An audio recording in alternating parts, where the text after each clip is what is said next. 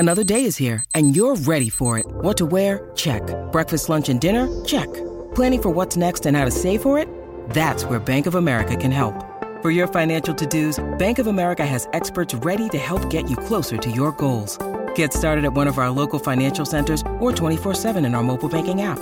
Find a location near you at bankofamerica.com/talktous. What would you like the power to do? Mobile banking requires downloading the app and is only available for select devices. Message and data rates may apply. Bank of America N.A., member FDIC.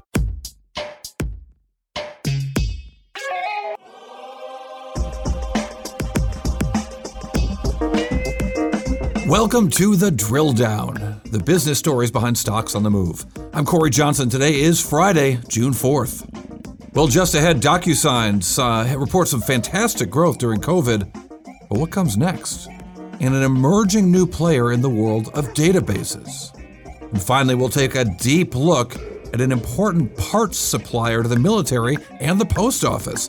This is a fascinating turnaround story. We'll talk about VSE with CEO John Cuomo. But first, it's sponsor time. The Drill Down is brought to you by Era, a one-stop equity platform where you can seamlessly connect to any earnings call and surface actionable insights automatically. Era's AI-powered tools will allow you to work faster and smarter. That's Era, AIERA.com. And so many listeners are telling us they listen to the show every day. You should too. It's a whole lot easier if you subscribe and click the follow button on your favorite podcast platform. And let us know what companies you think we should be drilling down on. Talk to us on Twitter and Instagram by following @DrillDownPod and connect with us directly on our website, bizpod.net. All right, I'm Corey Johnson. Welcome to The Drill Down, where we explain the business stories behind stocks on the move. Joining me as always, executive producer Isaac Webster. Isaac, tell me the three most important developments in the world of business today. Corey, we got to start with those jobless numbers, or I should say job numbers. Hiring in the U.S. Half empty or half full, depends on your glass. Exactly. Hiring in the U.S. picked up in May, still lagging behind the broader recovery. Employers added 559,000 jobs in May, and the unemployment rate fell to 5.8%. But these gains, they're still not enough for the labor market to keep pace with an overall economy as it recovers from the pandemic. Yeah, the recovery keeps coming back. It's interesting. We'll hear there's going to be some big changes in a lot of states as it relates to unemployment. We'll see what unemployment insurance, I should say, and payouts. We'll see what they actually give us in terms of the results for hiring in the coming months. I think that's the big question. Now, number two business story that we're following today, the EU and UK have opened antitrust probes into Facebook. They're investigating whether Facebook repurposes data it gathers from advertisers in order to give illegal advantages to its own services, like its online flea market called Marketplace. Now, the UK is also investigating whether Facebook uses advertiser data to give similar advantages to its online dating service. Now, these two watchdog groups, the EU and UK, said they would coordinate their investigations. All right, the third story that we're watching today, the King Kong of SPACs. Special purpose acquisition companies, billionaire investor Bill Ackman's jumbo-sized SPAC has found its first big deal. Poised to buy 10% stake in Universal Music Group, the home of artists like, of course, Taylor Swift, and has a $42 billion valuation. Now, if completed, the transaction would be the biggest involving a SPAC. Ackman's SPAC is called Pershing Square Tontine Holdings. It's going to invest $4 billion of its cash for a 10% stake in Universal. Now, Universal Music is currently owned by the French conglomerate Vivendi, which has 80% stake, and China's Tencent, which owns 20%. Bill Ackman always swinging for the fences. This is a big one for them. Corey, what stocks are you drilling down on today? Let's start with MongoDB. MDB shares rose 16% today, and they've gained 43% in a year. What's going on with MongoDB? So MongoDB is an interesting database company that really is just growing fantastically.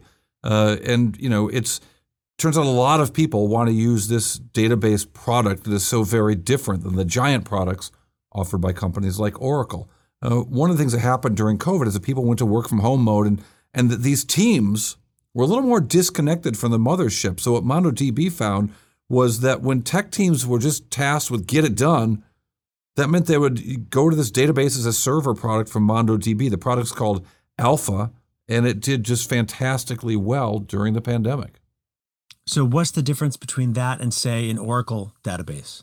Well, among other things, this database, this Alpha database in particular, it has deep connections to the open source movement, and it charges by the seat and runs on the web. It isn't a centralized, on-premise computing product like some of Oracle's databases. And this company, MongoDB, did a good job, apparently, of getting contracts closed quickly and users spun up and running. And it's really interesting. It's part of a broader trend of the fragmentation of enterprise information technology stacks, right? All the different pieces of software they use that are different for different parts of the companies with very different use cases. Not everything in a company has to run on the singular database of Oracle or SQL Server or DB2. And with most companies, we might have the general ledger still run on Oracle. Isaac, I don't know if you know this, but when we were at Bloomberg, the base database technology underneath Bloomberg was an Oracle database. But MongoDB saw some terrific sales during COVID from teams that wanted something different than their company's general ledger. The question is, what's going to happen after COVID? Well, here is the CEO of MongoDB, Dev Ittycheria.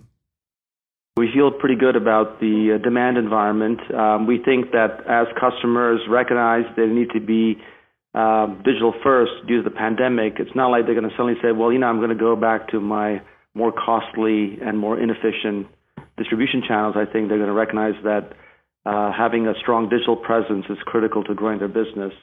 And when they step back and think about how they drive their business, every company's now thinking about using software and data as a competitive advantage.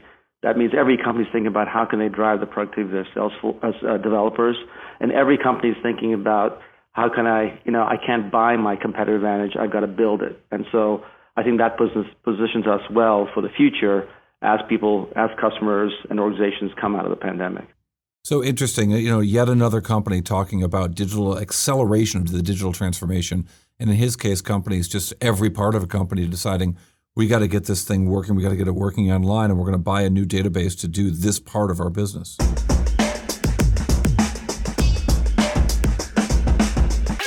Corey, what is your next drill down?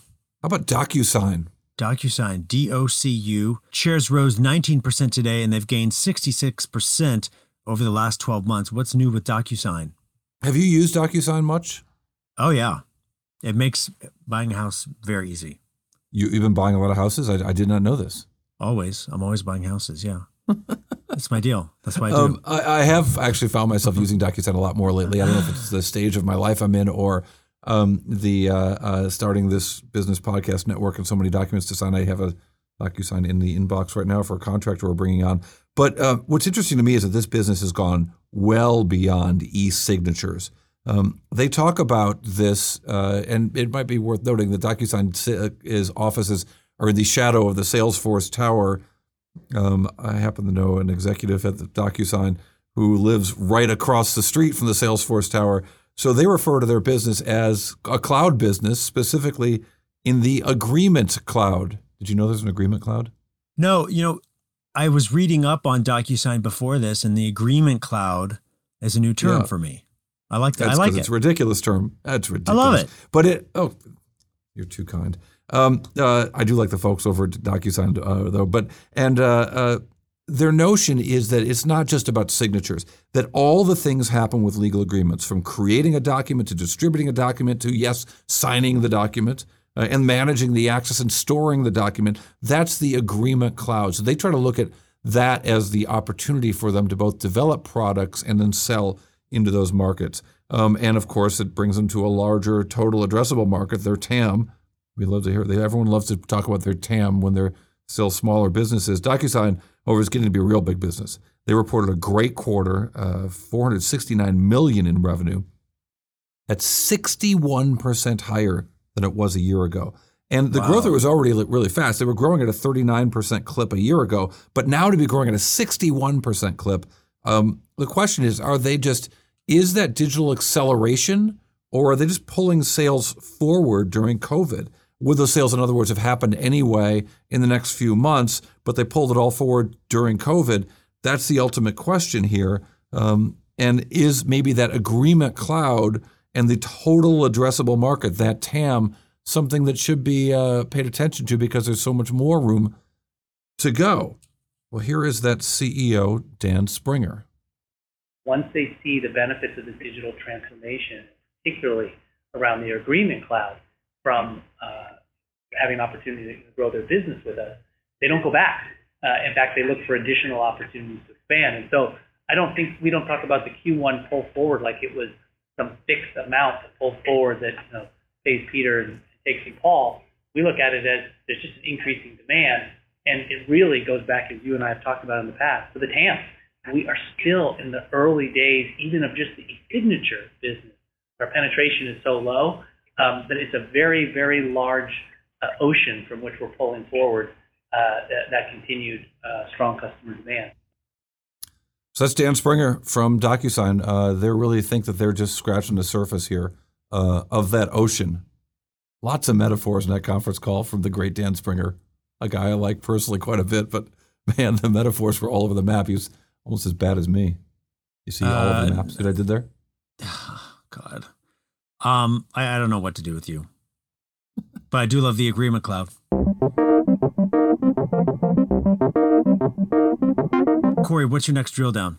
Let's look at Bark Boxes, I should say. Bark Boxes. Bark shares fell almost 3% today. BARK. New on the block this week, not? Right? Right. So Maggie Renshaw, our terrific producer, wanted us to take a look at this company. I think she wants a dog. What do you think? Well, she takes care of dogs for people every now and then. I feel like she's always helping someone out with their dog, and I don't know that she wants her own dog. All right. Well, you'd think that would exactly. It's like taking care of kids. It's when you exactly. It's like the best form of birth control. So Maggie wanted to take a look at this company. It went public through a SPAC this week, and I did take a look at it. And it's interesting. This is an 8-year-old subscription model business that, as the name might suggest, is targeting dogs and their owners credit cards. They offer a monthly box of dog toys or kibble or chew toys or other stuff. It's another COVID grower. The business took off when people were stuck at home with their significant others, as long as that significant other was a dog. You guys have a dog? Oh, yeah. Greta, little French bulldog. I was unaware of this. Yeah. As the listeners of the show know, they've heard my dog. Yeah, they have. You won't hear Greta, though. Well, I'm fine with that. One dog is too many, right? So why not get two? So one of the stats in their investment deck was maybe the most ridiculous stat I have seen ever in an investment deck. 47% of dog owners said that in the last year they were talking to their pets more. Strangely, 36% of the pets, 47% of dog owners said they were talking to their pets more. 36% of the dogs told the surveyors that the owners were weird. And 50% of the statistics I just gave you, 50% of the statistics I just gave you are made up. Shocking. Which 50% though? You're gonna have to figure that out. If you think the dogs were complete, if you think the dogs completed surveys, you're foolish enough to actually believe that people can be surveyed reasonably about how much they talk to their dogs. But in any case, the sales growth for this company was awesome during COVID. They shipped 3.5 million boxes in the most recent quarter, and that's 70% more than the year before. Well, I mean, I'm not really surprised by that. I mean, all those stories about more people got dogs during the pandemic and everything else. I mean, the real test is going to be whether these consumers are sticky or not. Well, I would think of this differently. So, we look at some of these businesses as subscription businesses, and they look really great, and their revenue growth looks really great. Blue Apron is an example. But when you dig under the covers, what you really want to see is, are they just spending 4 times as much marketing to get 2 times as many customers? And what's the churn rate? How long do these customers stick around? Well, it turns out that BarkBox spent about 20% of revenues on customers 2 years ago, and they spent 20% of revenues on customers last year. So that growth really did happen, not thanks to an aggressive increase in the spend of marketing. That's also a really sleazy tactic I've seen with other companies before they go public. They jack up the marketing. They show the sales growing. Since they were already losing money, no one's really paying attention. And then the other thing, 2 other things to look at with a company like this. You want to look at what the churn rate is, how bad the customers are bailing from the service. And it wasn't too bad at all. It was just about 5%, 5.9% in the most recent year and 5.4% in the fourth quarter of 2021. So that's pretty good. Then you look at how much does it cost for them to get a customer. So if the average revenue per customer for a box, the average order value is about $29, they spend about $48 acquiring each customer. So if you sell a customer, I'm not good at math, but if you sell a customer 2 boxes at $29, then they've paid for themselves with a customer acquisition cost, and they're not churning out. They're only churning out at 6% a quarter, or 6% overall, I should say.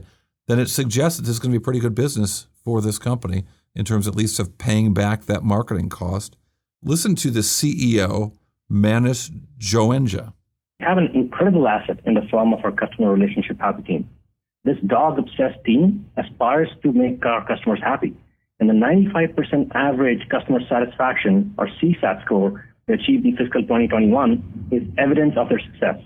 In addition, we use the power of analytics to personalize the experience and develop products that align with our customers' needs. The strong connection with our customers and their dogs results in a strong subscription-based model with great retention and provides a high level of predictability for our direct-to-consumer business segment, which makes up 87% of our revenue. So, every company we talk to is thinking about technology, and technology is changing our business, and we're monitoring, using data to look at our customers. Okay, these guys look like they're proving it. With that really low churn rate, with the successful marketing program that doesn't cause them to, where they got a lot more users without spending any more proportionately on acquiring those users, it suggests that this dog can hunt. It's such a great name for the company too, BarkBox. I mean, I'm actually surprised that. Fun of me. I'm surprised. I was holding back on the puns. I think I did well with this one. It was begging. It was begging for it. At a certain point, you use so many puns. It's just it's a numbing. There's a numbing effect that happens when we talk. All right. Anyway, we won't do that, Isaac, with our next guest. Our guest, John Cuomo, the CEO of VSE Corporation. Really interesting company. Really interesting turnaround of a company that does a lot of work with the government, whether it's the Navy or the other parts of the military or the post office. We're going to talk to the CEO of VSE right after this. The Drill Down is brought to you by Era. Era's event access and monitoring intelligence platform improves earnings season and the investor events in between through comprehensive calendar tracking, one-click event access, dynamic monitors, multicasting, and more. Powered by an advanced language processing engine, which consumes some 40,000 investor events annually across 10,000 global equities. Learn more at AIERA.com. And remember to join the Drill Down on Twitter and Instagram at DrillDownPod. Check out our website, bizpod.net, and let us know what stocks we should be drilling down on. Welcome back to the Drill Down. Joining us right now, John Cuomo, the CEO of VSE Corporation, based in Alexandria, Virginia, just outside of D.C. John joins us from just outside D.C. right now. John, good to have you on the show. Thanks for coming on to the Drill Down. Thanks for having me. Appreciate it. So what is VSE Corporation? How do you describe this to people in your life?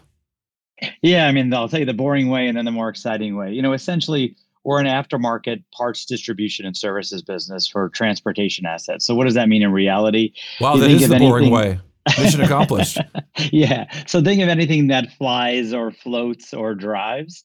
And our job is to, keep them moving. So we supply parts or we turn wrenches. We don't actually fix the full vehicles, but we are fixing many of the components that go into the vehicles. And it's such a fascinating business to me because it seems like that's a really hard thing to do on the easiest of days.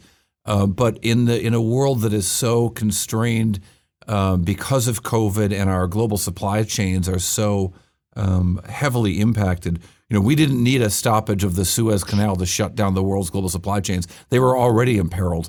But I've got to imagine that your job has been really hard this last year, and yet your company's put up some really good results. Yeah, I mean, I appreciate that. Essentially, we live between the people who make the products and the people who use the products. So our job is to manage all of the nuances in the supply chain. So no, you can't predict what happens in the Suez Canal, or we weren't able to predict what happened with COVID and how that would impact the supply chain.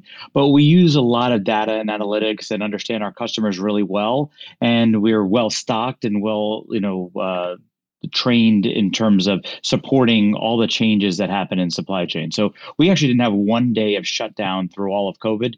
And, we kept all of our customers, whether commercial or military customers, flying, driving, and floating all throughout the last 12 months. Yeah, it seems like you've got an interesting distribution of businesses. When I look at your 10K, your annual report, 38% of that business is federal and defense. But there's a big aviation business, a quarter of your business, and a quarter of your business, fleet. What is fleet? Fleet is essentially think of automotive parts, but non-automotive and not heavy duty. So think of the delivery vans in the middle of that sector, and it's what we believe is an untapped market in terms of distribution. So our largest customer in that segment is the United States Postal Service, but we also service sanitation vehicles, delivery vehicles, and the like, with full supply chain and distribution support, both parts and services. Yeah, 27% of that fleet business, which is the U.S. Postal Service, which is 37% of your business. So doing the math in my head, that's probably about 15% of your business overall. Talk to me about that business, because we did see a really dramatic shift during COVID towards adoption of shopping online. Duh, we have all seen that happen. But we listen to so many conference calls and talk to so many companies in the drill down that we do get a sense that wasn't a one-time thing, that it was really a pull forward.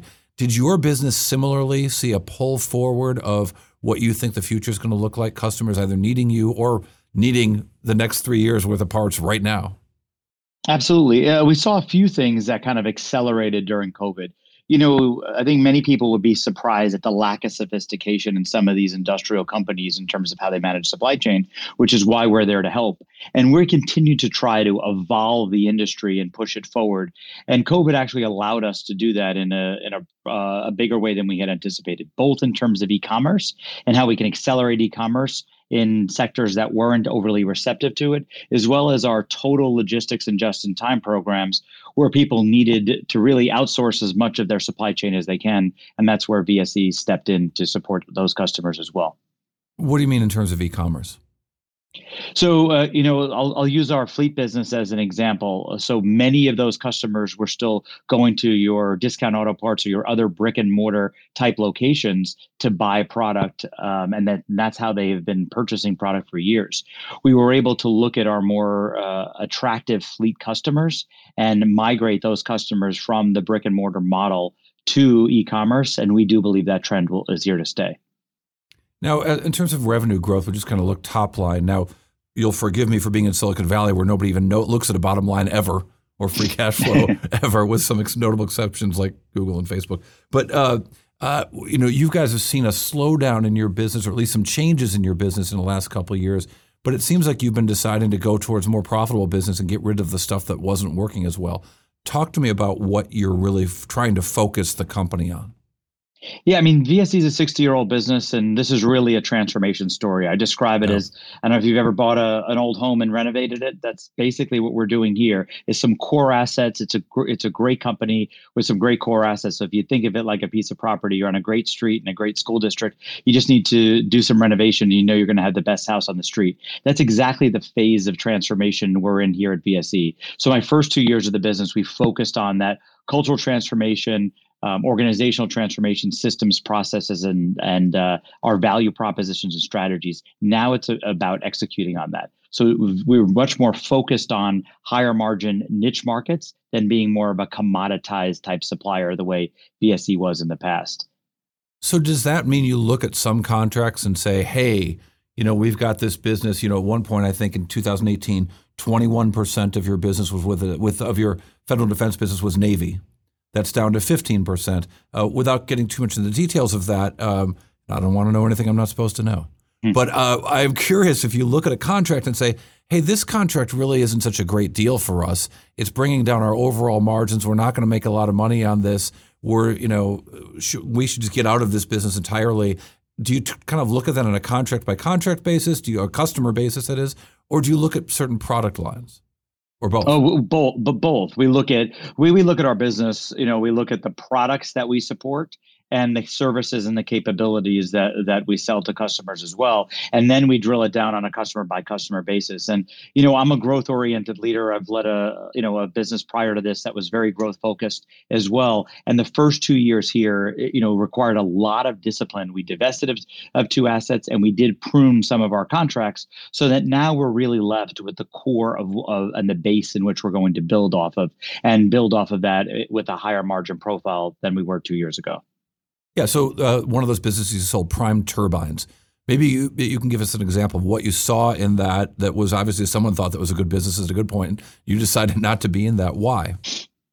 I've run services businesses my entire life. When you run a services business, it's about the technology and it's about the people and how you interact with your customers. And the second piece that's really important to highlight is when you can differentiate from your competition, that's when you can drive embeddedness with your customers and drive superior margins. And we were just too generalized. We were, a jack of all trades and an expert at nothing, essentially. And now we're becoming very defined experts in our field. So our aviation business had a large group of businesses where we service the aftermarket. Now we're very well defined in proprietary part distribution and component and engine accessory repair. And then we sold the assets that were non-core to those strategies. Jack of all trades and master of none is actually on my business card, so don't knock it, at least in podcasting. Well, when you look at these businesses in particular, do you try to get the reputation of your company with your customers? Hey, the VSE guys, they're really good at this one thing. We should go to them for that. They might have a solution. Is that kind of the goal you're after here, as opposed to being a one-stop shop? Absolutely. I mean, essentially, you want to be that person and then find ways to continue to expand share of wallet inside your existing customer base. But it's really being known in the market, the market reputation and the culture in which we build around customer centricity and around really being detailed experts at what we do is exactly where we're driving this business forward. So what is that answer? What would you expect a customer or want a customer to say about you that would make you think, oh, wow, they've been reading our marketing materials? It's exactly what we always see ourselves as. Yeah, I mean, the first thing is, I think many people would be surprised in industrials businesses when you look at distribution. It doesn't necessarily work like the way that you go on your app and order something and it gets sent to you 2 days later. There's a tremendous amount of complexity in the supply chain. And what we want our customers to know and to feel is if they want to keep their transportation assets moving, that we are the people that are going to help them do that. So number one, they can rely on 100% on-time delivery, great quality of product. And second, in our repair businesses, they can rely on both the speed and execution in which we can get those products repaired and the quality in which we can do so, all in a very, very customer-centric mentality. And I think the move to e-commerce and the move to using more technology, a lot of people have lost that customer intimacy. And that's something that's very core to the DNA here at VSE. There's acceleration towards digital transformation.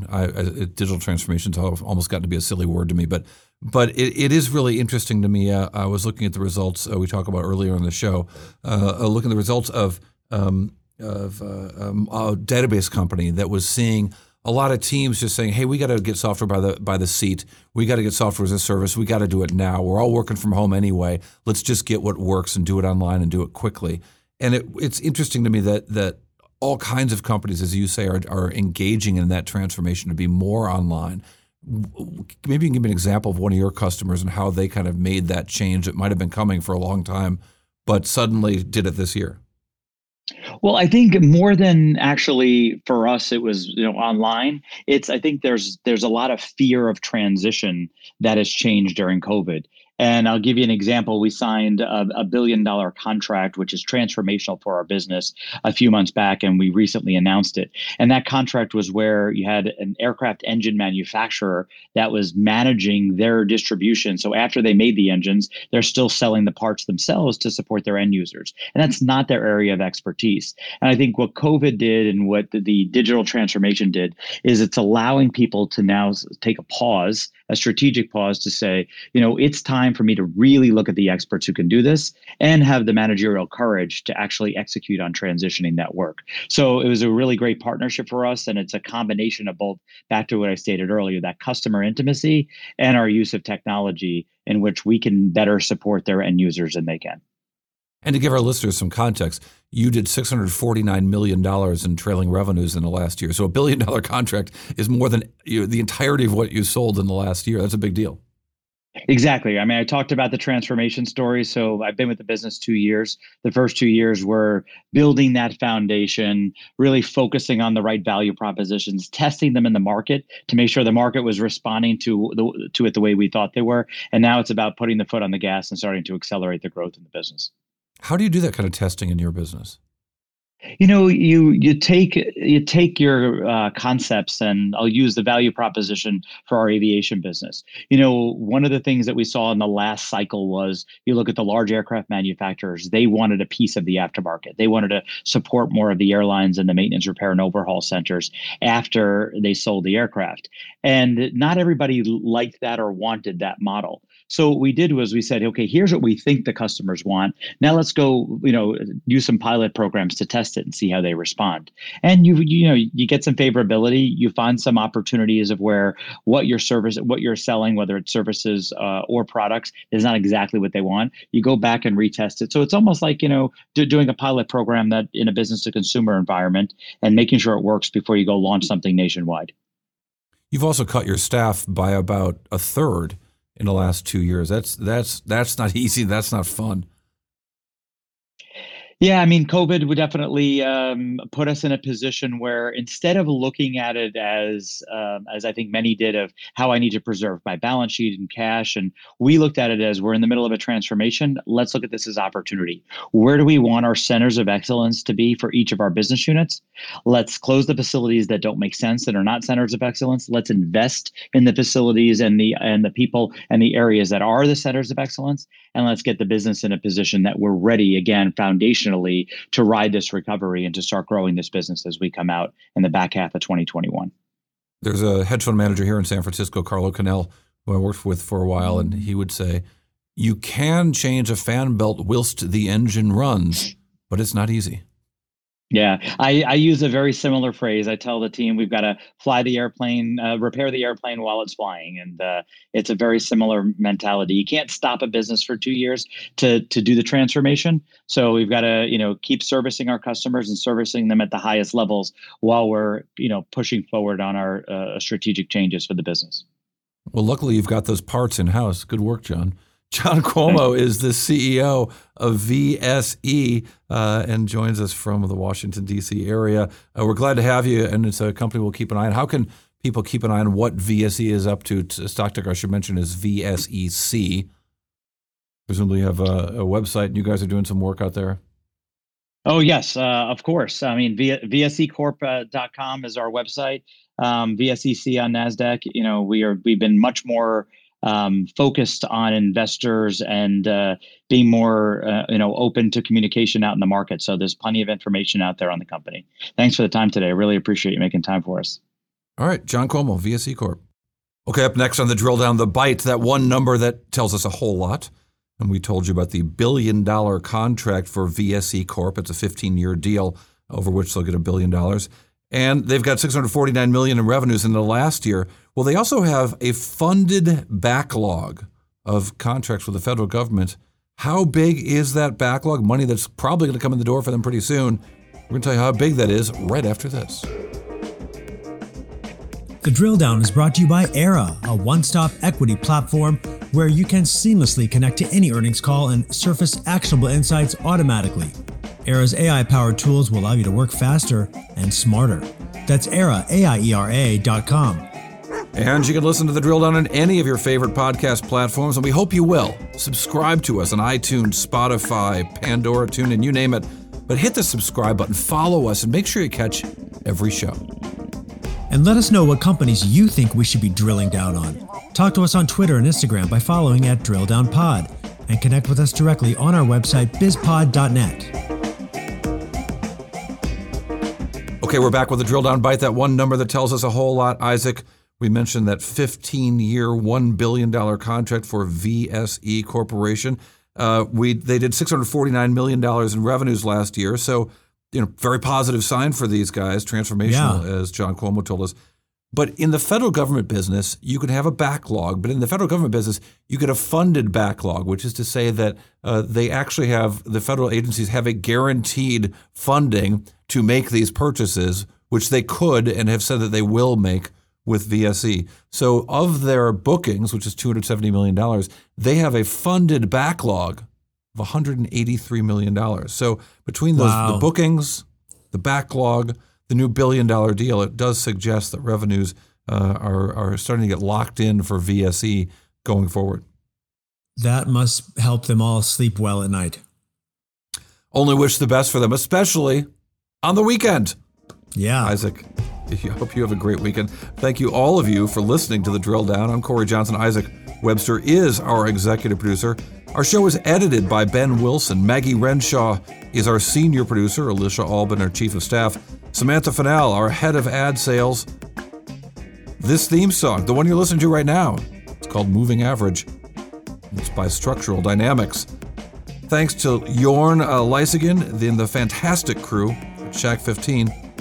The Drill Down is the production of the Business Podcast Network.